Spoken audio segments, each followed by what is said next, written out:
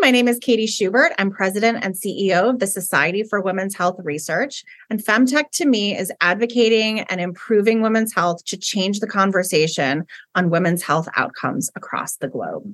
Welcome to Femtech Focus with Dr. Brittany Barretto, exploring the past, present, and future of women's health and wellness.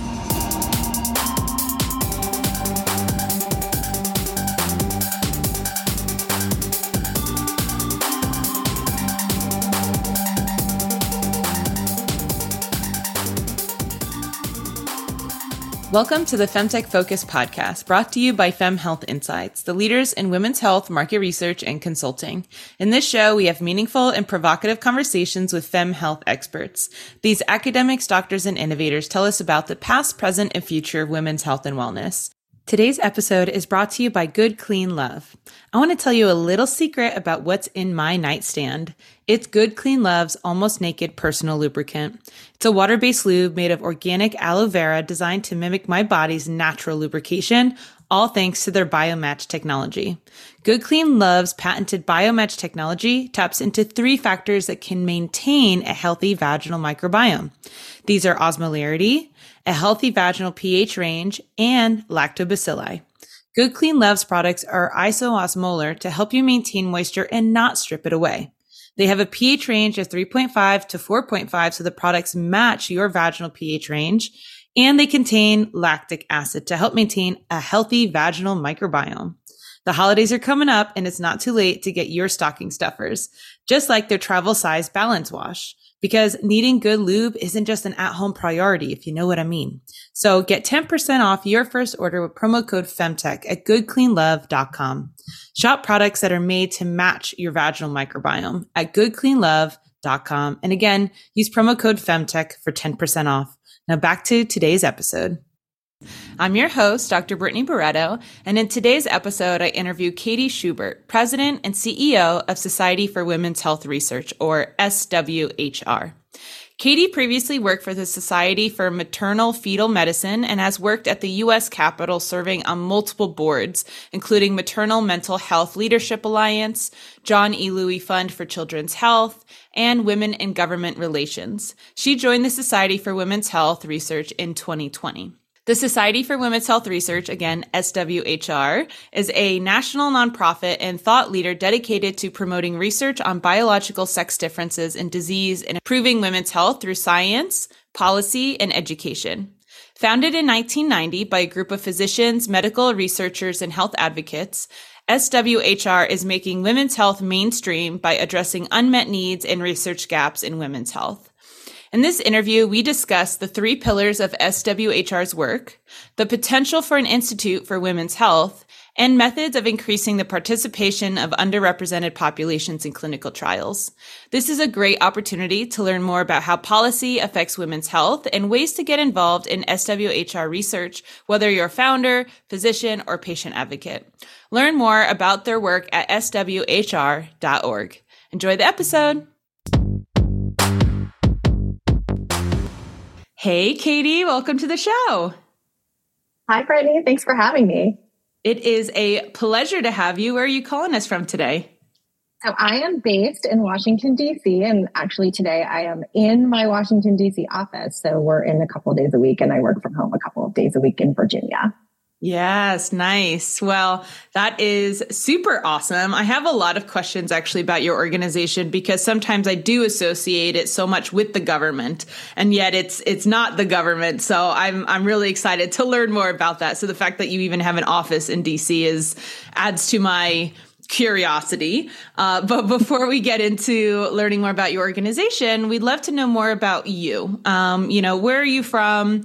What did you do as a career, and how did you end up as president and CEO of this amazing organization?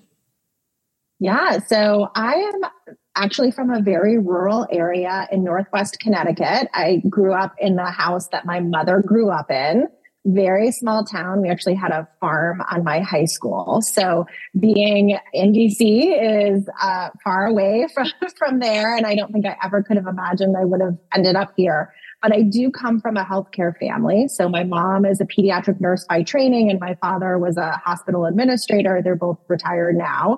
But healthcare was really something that always was, I guess, inadvertently in my blood, but it was something that I wasn't thinking I wanted to do for the rest of my life necessarily. And I also think that being from New England, there is a sense of civic responsibility. So when I say small town, there was a board of selectmen, there were town meetings, and everyone was sort of involved and engaged in local elected government in some way. So that was always really important to me.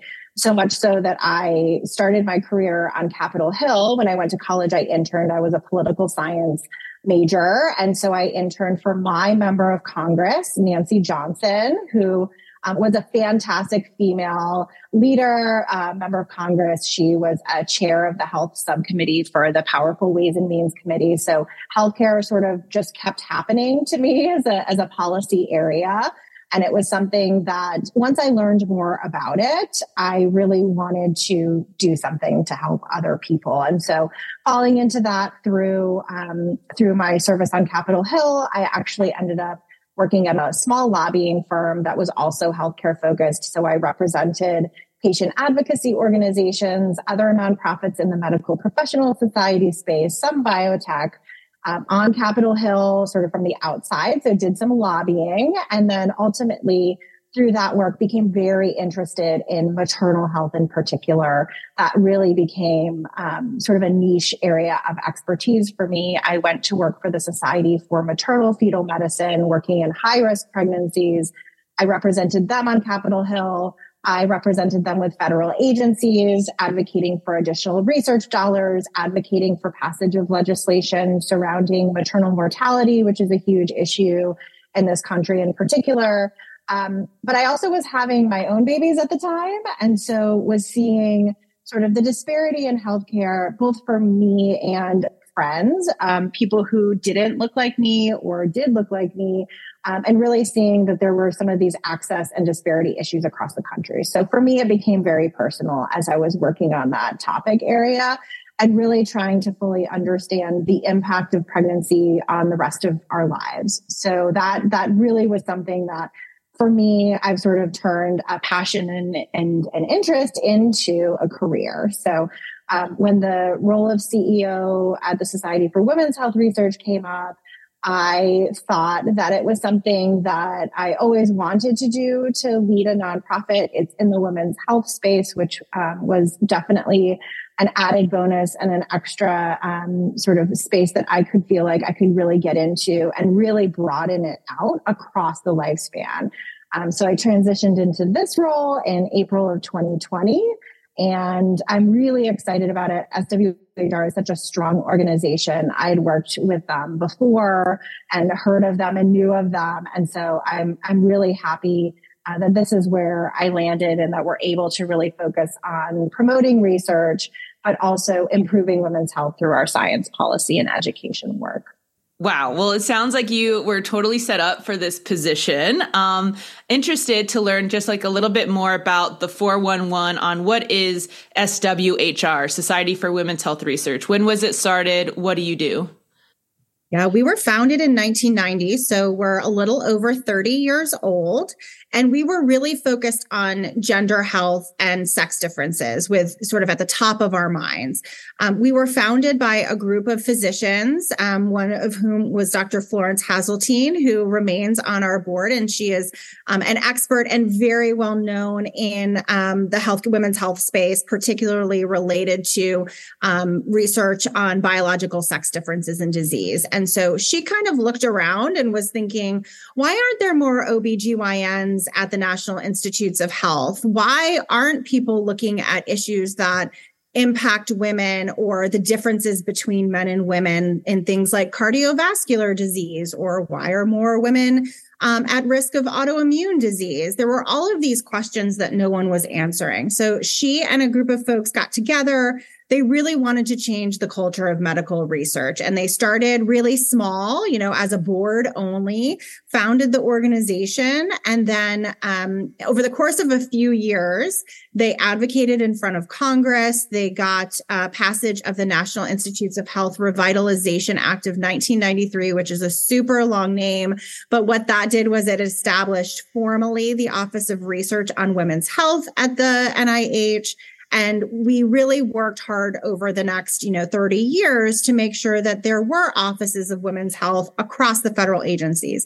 The FDA has one. There's an Office of Women's Health in the U.S. Department of Health and Human Services, in the CDC. I mentioned ORWH. So all of those were stood up with SWHR's advocacy, along with other folks in the women's health space. And our mission right now is to promote research on biological sex differences in disease and to improve women's health through science, policy, and education. So we really work to advocate, but also to educate and empower women, patients, the public, family members, as well as researchers and clinicians, to make sure that we're all speaking with one voice as we think about the women's health space.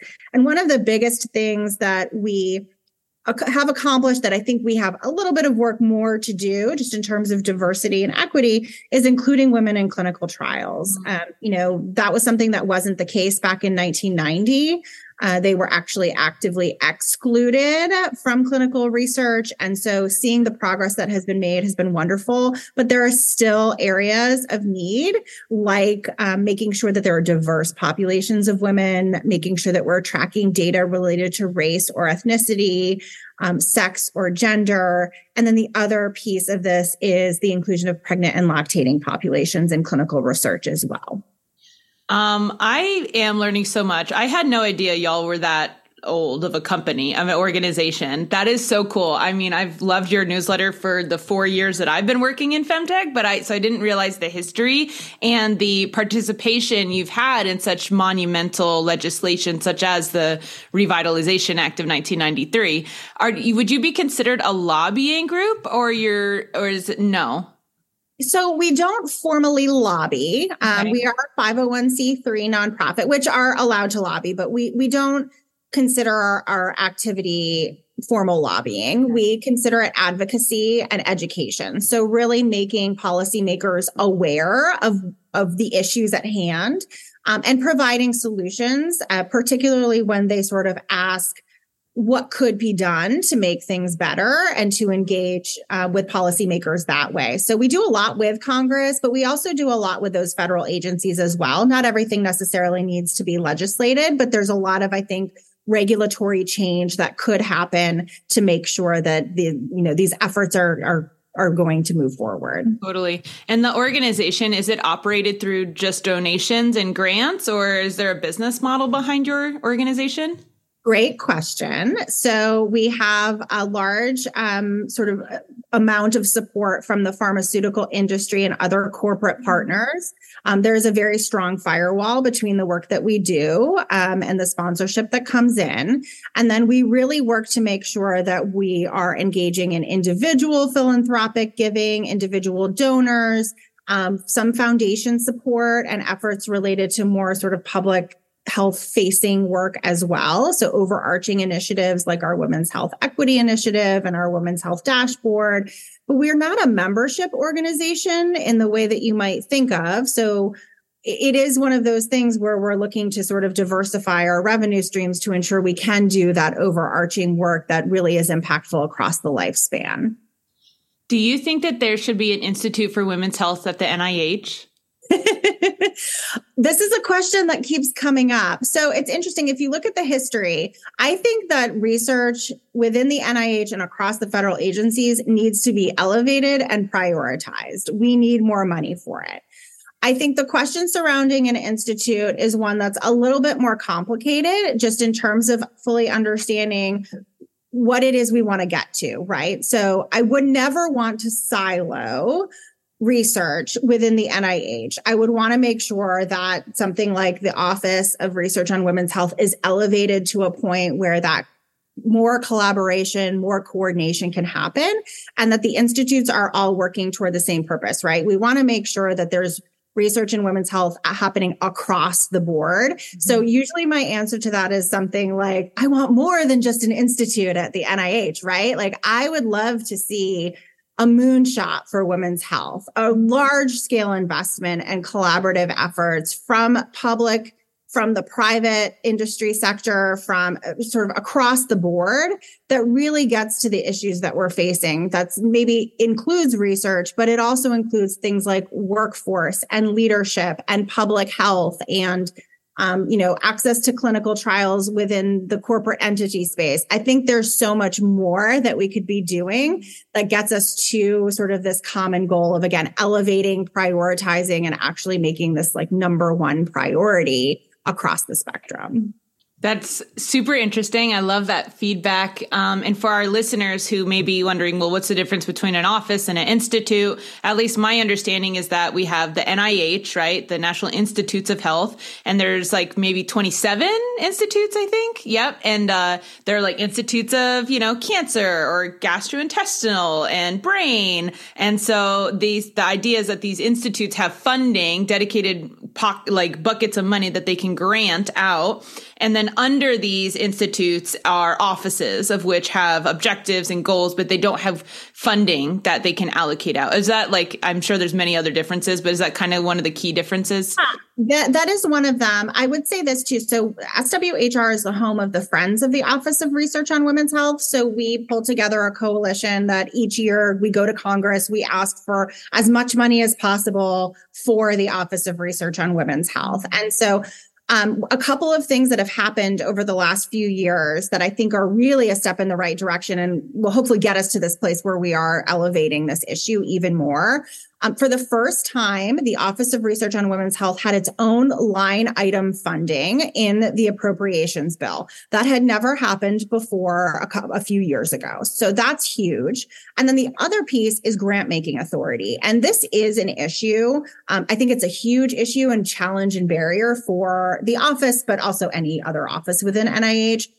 Each institute can kind of fund their own research in the spaces that they're relevant to. So, you mentioned, brain health and aging and, there's a National Institute for Child Health and Human Development. Nowhere in the name of that institute does it say this. However, they fund all of the research in women's reproductive health. So endometriosis, uterine fibroids, maternal health, that's sort of where that all lives. It would be tremendously helpful. And in this last year's appropriations bill, there is language that gave the ORWH grant making authority. So I think depending on how that's implemented, and that's something that we're watching really closely because we want to make sure, along with others in the community, that it's done in the right way and that the intent of giving ORWH grant making authority is fulfilled, that there could be a great opportunity there to be able to tackle some of these issues that might not be funded in other institutes that are relevant to women's health so that we can, again, make sure we're prioritizing doing more, having this sort of cross line across the lifespan, across institutes. But yeah, I think that, so the other sort of issue surrounding institutes, and this is maybe really policy wonky, is that you have to open up the National Institutes of Health legislative statutory code to create an institute. An act of Congress has to do that. And so depending on the political climate each year, each Congress, that can be more challenging or less challenging. And so one of the things we look at really closely is, is that feasible? And so, looking at the makeup of Congress, where the budget process is now, because you have to try to get more money when they're actually cutting money, it's a real challenge. And so for us, making sure that the conversation surrounding getting more and prioritized and sustainable funding is going to be very closely tied to the appropriations process on Capitol Hill, but also whether, the sort of grant making authority and, gravitas, I guess I would say, of an institute is something that we can achieve. And are there other ways we might be able to get to that, to the broader goal of improving women's health and making sure that research is looked at very closely? So I'm hearing red tape. There's a lot of red tape, policies and stuff. And I really appreciate you kind of breaking that down, because I've had many conversations with many people from around the world saying, why isn't there an institute? And honestly, it's really great to have someone who's like, hey, here's what that would look like, or here's all these things, and here's the climate, and there's timing that's involved. There's certain potential current events that might need to happen in order to motivate voters to influence their their representatives to vote on this? That's kind of what I'm hearing.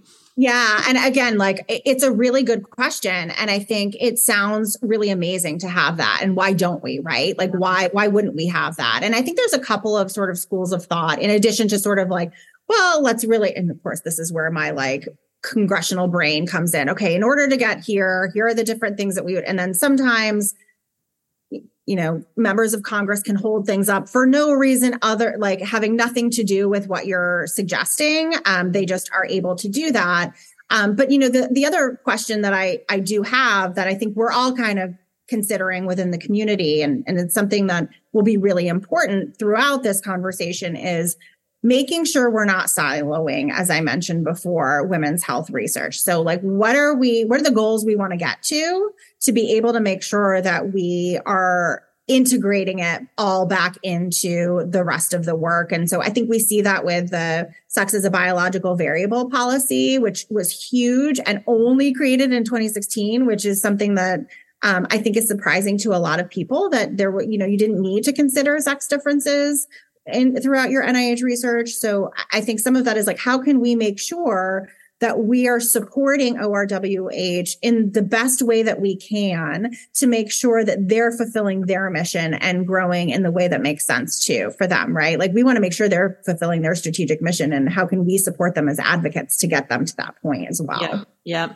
I mean, it's kind of like the argument for the word femtech. Is it good? Is it bad? Because technically it should just be health tech, right? But health tech hasn't considered females enough. And so therefore we needed our own kind of movement. And yet at the end of the day, we all kind of hope it kind of goes full circle and it becomes health tech again, where sex and gender is just standard to be considered and respected and involved. But until then, we kind of have our own movement and comments. And I actually wanted to ask you about the influence of femtech in terms of your organization being around for decades, and the word femtech being coined in 2016. And then there's been so much momentum the last few years.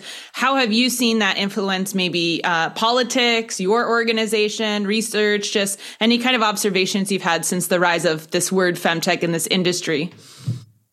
So I think that femtech is very exciting. And to your point about the name, I mean, I think at the end of the day, kind of call it whatever you like, make sure that you get right the access to the things that we need, right? So I think that's one really important thing. The other thing I would say is I think it actually has provided, this conversation surrounding it has provided a broader opportunity to have a conversation surrounding women's health. So in order to continue to push the needle forward in women's health, I think that sort of this femtech movement, if you will, has really highlighted a lot of these issues for new audiences. I think we take for granted this idea that whatever medication or medical device or whatever, it has been either tested in someone like us, or that it's been considered that there may be differences. And that's just not true. And so what I think the sort of growth or rise of femtech has done is really put it out in front. And it also has started to destigmatize some of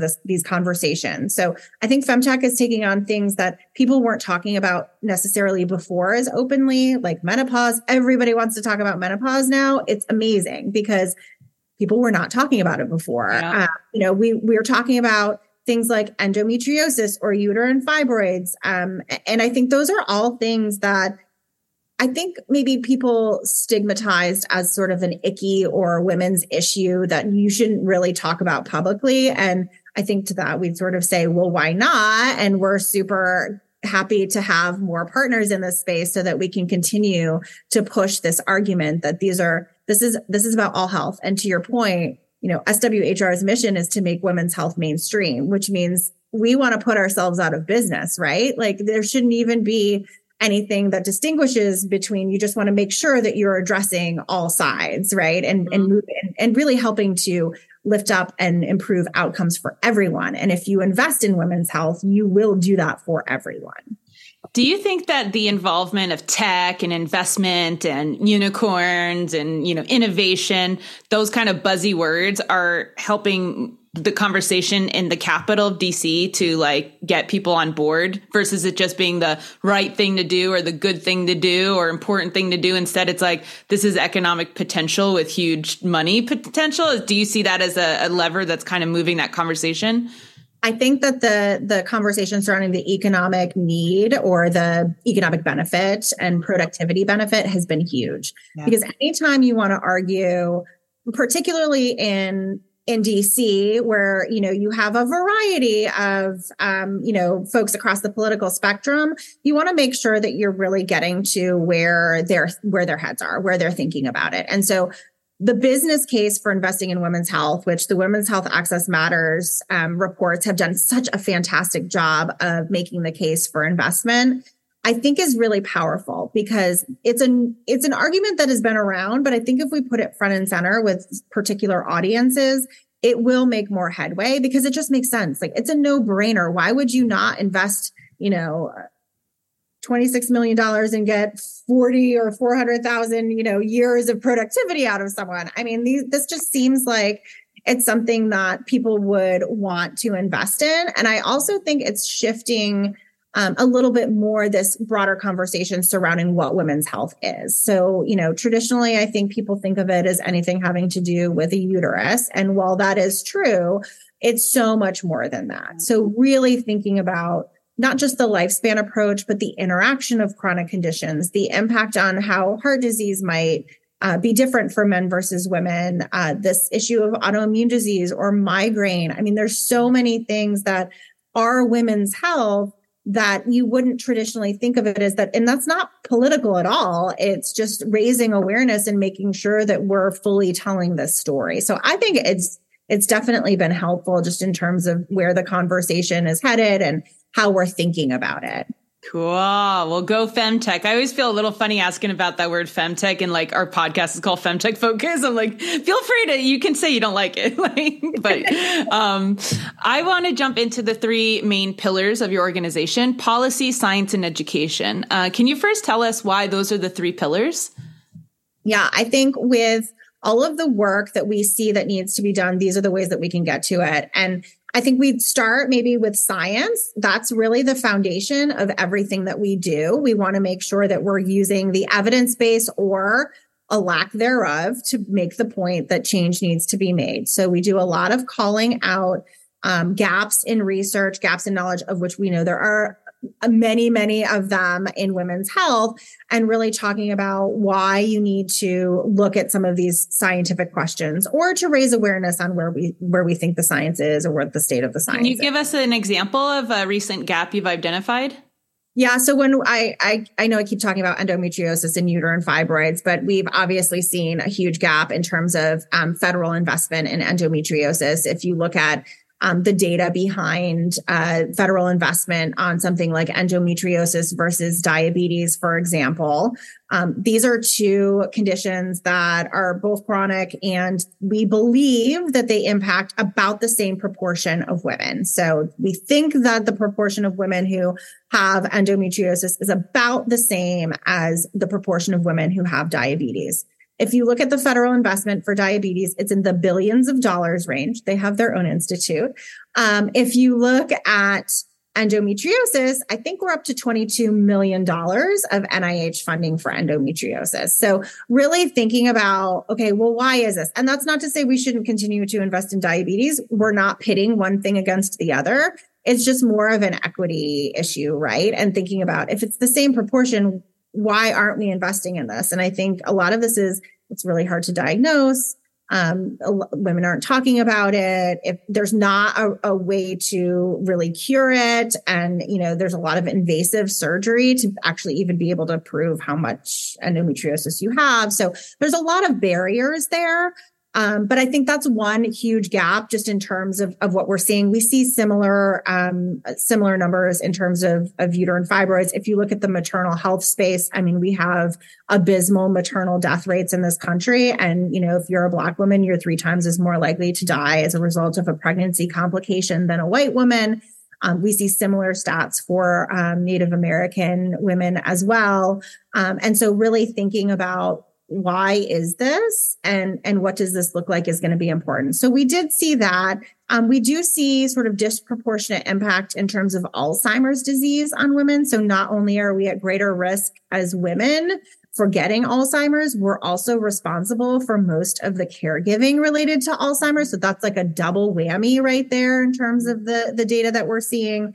And then we're about to embark on, maybe I'd call it reinvigorating. We had a heart health network many years ago. And so we're coming back into the space where we're really looking at some policy differences, but we're going to start with that level setting on the science side and really seeing what is the state of the science. I think we know the differences exist between men and women, and the awareness has been great there, but really sort of like, what is it more that we need to do in terms of the research, in terms of the evidence base to be able to move the needle forward there? Yeah. There's like a part of women's health that's just shocking facts. And that's what I could do all day is just talk about shocking facts. But then there's a point where you're like, okay, now what are we going to do though? Like we've been shocked. Like, what are we going to do?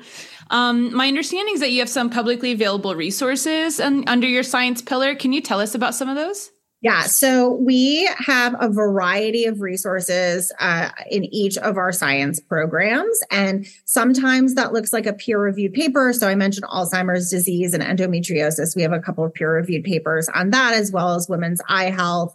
Those are all related to sort of the convenings that we have hosted on that and calling out those research gaps. We also navigated into patient toolkit and patient engagement a lot over the last 5 years. So in the migraine space, which is where we sort of started with this patient toolkit, we have 2 toolkits available, one on sort of background on migraine 101.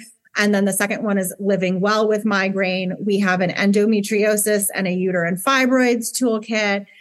We have a menopause toolkit. And actually, I'm super excited about the sort of next iteration of our menopause work because we're working on a women in the workplace initiative related to menopause and how to have those conversations with employers and what does that look like. So talk about tying it back to productivity and the economy. I think that's going to be really huge. I think there's larger application for other areas as well, like in the autoimmune space, other conditions that might pop up that cause issues during the workday that I think we can probably translate from the menopause work into some of these other works. So we have a narcolepsy toolkit, which is super interesting. There's not a lot of sex differences in narcolepsy, but when you think about the caregiving aspect and the pregnancy space, those might, there are differences there, obviously, that we want to look at. So a lot of different resources at swhr.org. I tend to forget some of them because we have so many of them and a lot of fact sheets too, not just the full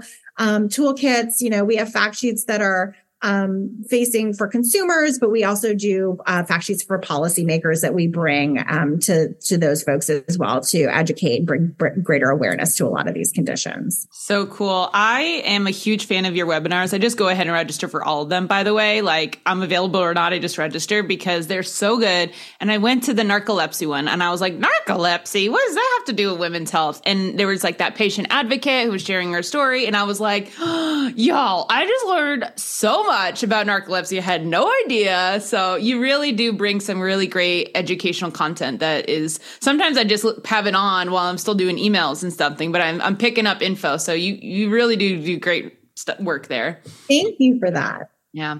So do you want to talk about policy or education pillar next? So it's interesting. Let's go on to policy because I think all of our science drives our policy and it drives education too. But I think on the policy side of things, again, really learning from those interdisciplinary, roundtable members that we host, pulling together all of these folks to hear where are the barriers, what's the change that we can make, and engaging with, I'll say this, we're so broad, right? We're women's health broadly. So when we look at a particular condition or a disease state or a life stage, we want to make sure we're convening the experts. And so we do a lot of work closely with other organizations that might be in the patient advocacy space for a particular disease or condition, or maybe the medical professional societies. So we pull them all together. We sort of do a landscape analysis to see what are the policy areas that they're engaged in. How can we help amplify their voices? So there's a lot of work in coalition that we do. There's also a lot of work in terms of materials, we have several policy agendas. So we have like a broad overarching policy agenda that looks at issues like access to coverage and care broadly, access to clinical trials and inclusion in clinical trials broadly, the research workforce, and the need for additional research dollars just broadly to women's health. But we also have a specific bone health policy agenda, an autoimmune agenda, an Alzheimer's disease agenda, all in women's health that we try to make sure that we're advocating for, and again, amplifying others' voices. So I think that's exciting. We also administer the Coalition to Advance Maternal Therapeutics, which is something that I have been working on for 10 years now. I started this coalition back when it was like 3 jobs ago, but I was representing the Society for Maternal Fetal Medicine. And we sort of realized through conversations that we don't know necessarily what's safe or effective for pregnant people or lactating people in terms of medications. And if you have a chronic condition that needs to be managed during that time, or you have something that might arise as a result of a pregnancy, we're sort of just going with what we think we know to be true. So we worked really hard to pull together a coalition of other organizations to advocate for better inclusion in clinical trials. We created through legislative work, created a task force called PregLac, which is really looking at identifying ways to be more inclusive, model how we can make sure that these populations are being addressed. So that's something that's really exciting to me and personal. I sort of used to think of this as like the third rail of women's health research that nobody wanted to touch. Because of its history and because it's complicated and this is a complex population, but it is something we're seeing policy movement on. And so we're working with congressional champions and the NIH to make sure that there's greater implementation of this type of work. The other thing that we got to do just a few weeks ago is we went to Capitol Hill and we were participating in a press conference for the reintroduction of the Stephanie Tubbs Jones Uterine Fibroid Research and Education Act, which is like another really long name. But basically, this bill has been introduced for many years, almost 20 years now, which is a very long time. But I do think that's typical of legislation within Congress. So we went to celebrate the reintroduction, to advocate for Congress to pass this legislation, to really raise awareness on uterine fibroids, to include more research dollars, and then to provide more education. So we do a lot of work specific to the sort of programming that we have within our science programs, but we also have these broader overarching initiatives really bringing the women's health lens to whether they're legislative proposals or rulemaking within the federal agencies, which is a whole other area of policy engagement. But we do a lot of comment letters. All of those are also available on our website. You just have to sort of go over to our policy tab and you can see them. But this is all really important work because it's taking what we know or don't know in the science space and hopefully making change in particular areas that we would like to see movement on. I was wondering, you mentioned you have all these like verticals for these different goals with bone health or brain health. And if we have listeners who are really passionate or maybe even working in one of these areas, could they potentially reach out to you, be helpful to you, participate in some of this? Yeah, we are always looking for additional stakeholders to engage with. So you can, either pop online and look for the right person. All of our staff is listed there. If you have a particular area of expertise, if you're a researcher or clinician, or, you have a startup that you have in a particular area, we are always looking to engage. So definitely go and check that out. And, you can always email me. It's just Catherine@swhr.org or any member of our staff. And usually what we do is have a conversation, see where the interests are. And then, if we have an active program in that, we can help to pop them in or keep you in mind for future programming. The other area is really, where are there areas of need that our voice can best be used for? And so that's always helpful to hear feedback from folks on as well. And I also just kind of am personally curious if there's any really cool, innovative strategies that are being proposed for how to safely incorporate pregnant and lactating women in clinical trials, because I don't know the answer, right? Like yes, it's important. Also, how are we going to do that safely? Is there some really cool techniques people are coming up with? So I don't know if I would call them cool. I wish it were more innovative because I do think when we talk about innovation in women's health, there's some really cool things happening, but also sometimes that's just leveling ourselves up to where true innovation is really happening, right? Because we're so far behind.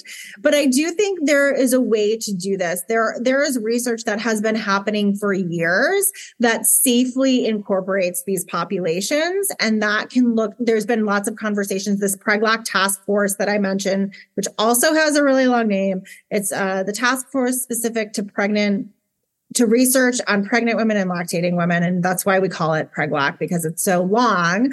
But they were a collection of federal agency representatives, of industry, of patient advocates who met over the course of a couple of years. And they came up with 15 recommendations on how we could do this and sort of who owned what space. Like, how are we doing this in the federal government? How is industry going to do this?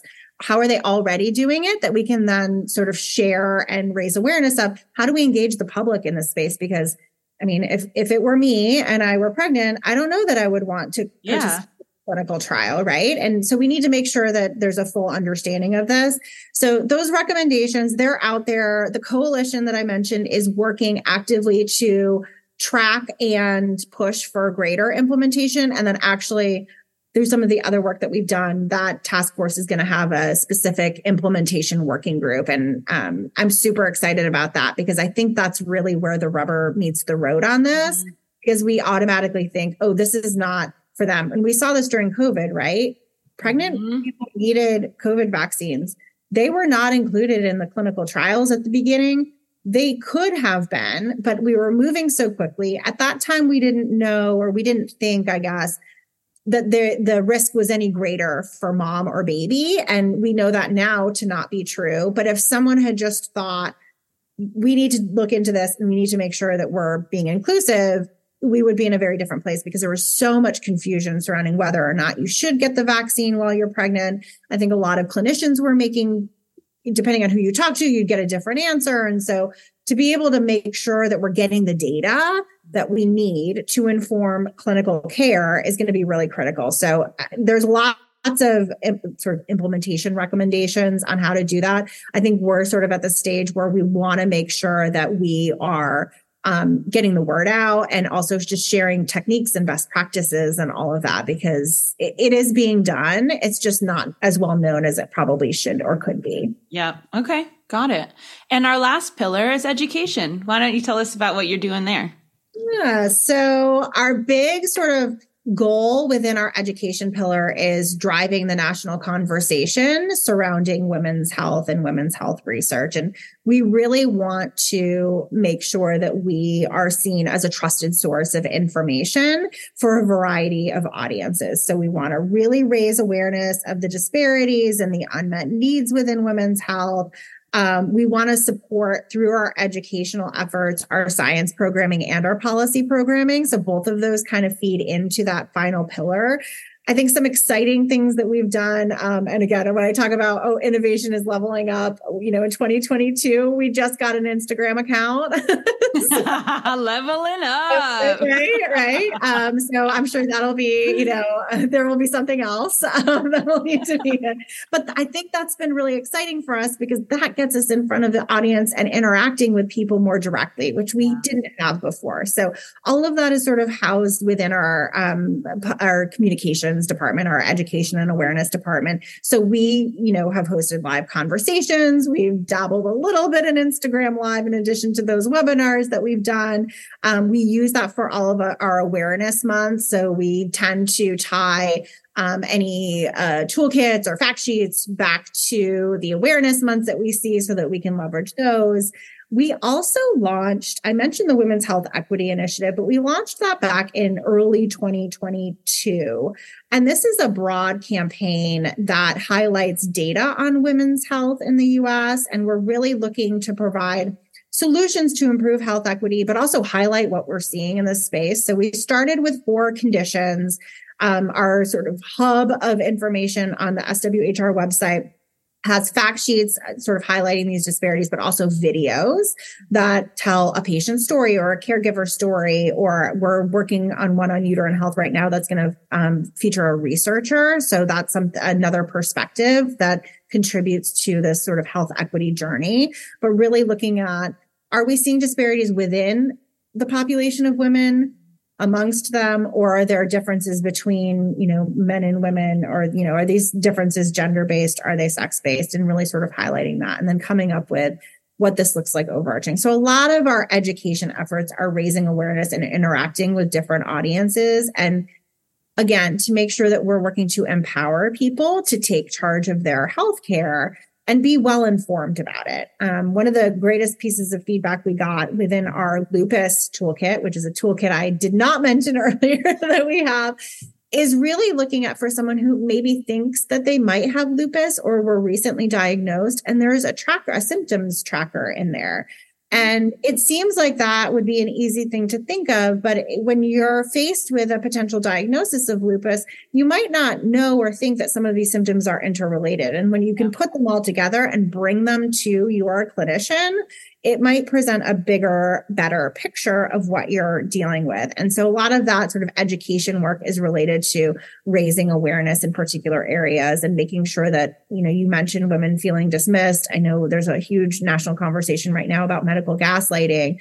A lot of it is really aimed at addressing these issues so that, unfortunately, the burden right now is on the patient to bring these issues to their clinician, but we want to sort of sandwich this, right? So that you are empowered and informed and well educated, but so is your clinician so that they know sort of what to look out for.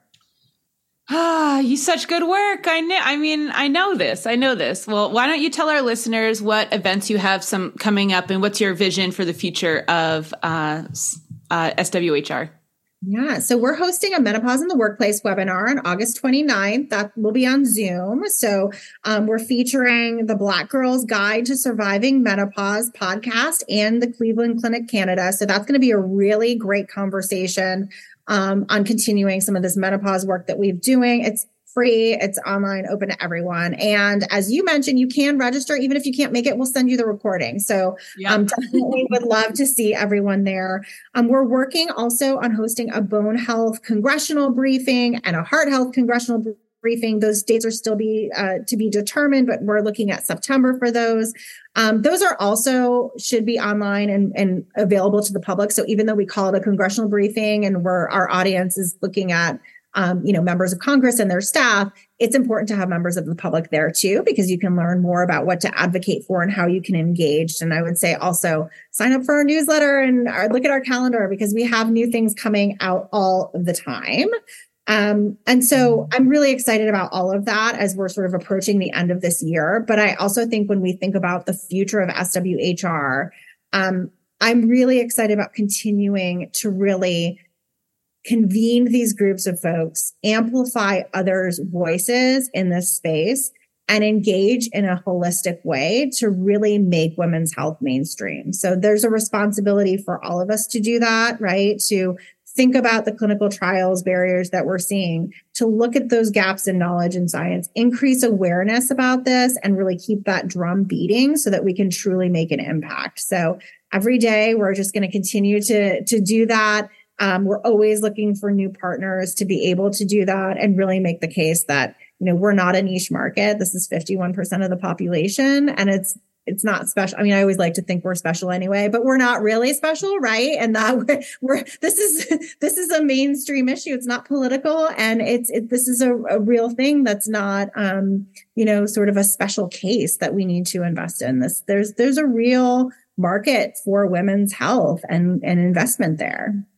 Katie, you are amazing. I love your organization. I'm so glad to have personally met you today and learn more about the intricate work that you're doing, because I'm a newsletter subscriber and an event attender, and I will continue to do so. Thank you so much for your time today.